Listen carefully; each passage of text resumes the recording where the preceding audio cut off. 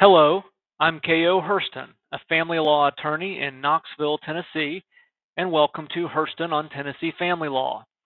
The written version of today's post appears on my blog, which is also called Hurston on Tennessee Family Law. I hope you find it helpful.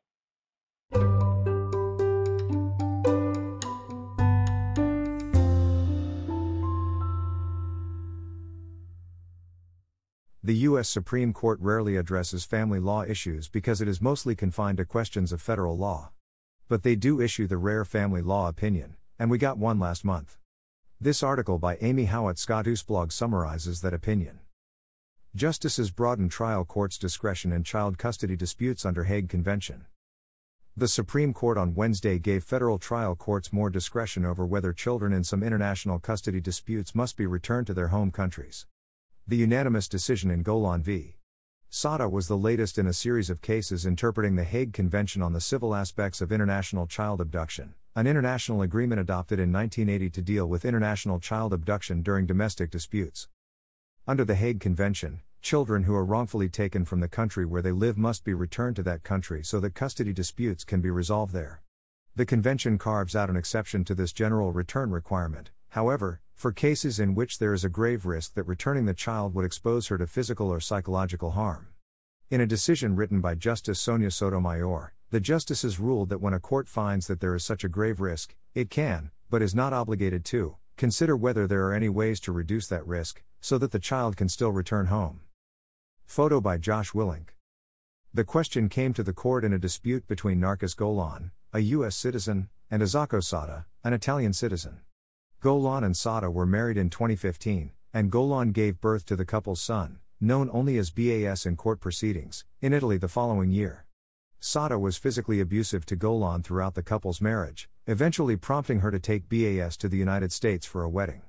When she did not return, Sada went to federal court, seeking to compel BAS's return to Italy under the convention.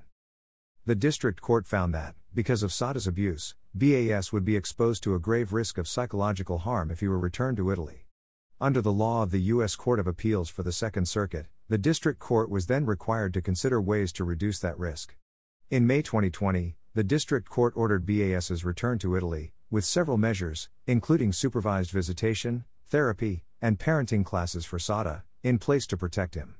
When the Second Circuit upheld that order, Golan came to the Supreme Court, which in December agreed to weigh in. The Second Circuit's categorical requirement that courts must always consider all measures that will reduce the risk of harm is, the Supreme Court ruled on Wednesday, inconsistent with the text and other express requirements of the Hague Convention. Although as a general rule the Hague Convention requires the district court to order a child's return to his home country, Sotomayor explained, the convention also gives the district court discretion to grant or deny return when the court concludes that the child would face a grave risk of harm if returned. There is nothing in the convention, she stressed, that either prohibits or requires the consideration of measures to reduce that risk. Sotomayor made clear that although district courts are not required to consider measures to reduce the risk of grave harm, they should nonetheless generally address measures that the parents suggest. She added two other caveats. First, district courts should limit themselves to addressing measures intended to ensure that the child is safely returned, without infringing on the role of foreign courts in resolving the custody dispute itself. Second, any consideration of possible measures to allow the child to return safely should move quickly.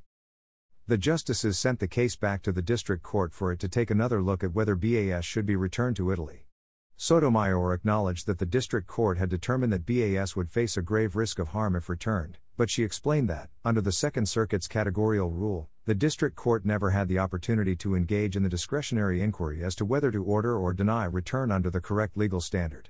Sotomayor conceded that remanding the case to the district court would add further delay to a proceeding that has already spanned years longer than it should have, but she urged the lower court to move as expeditiously as possible to reach a final decision without further unnecessary delay.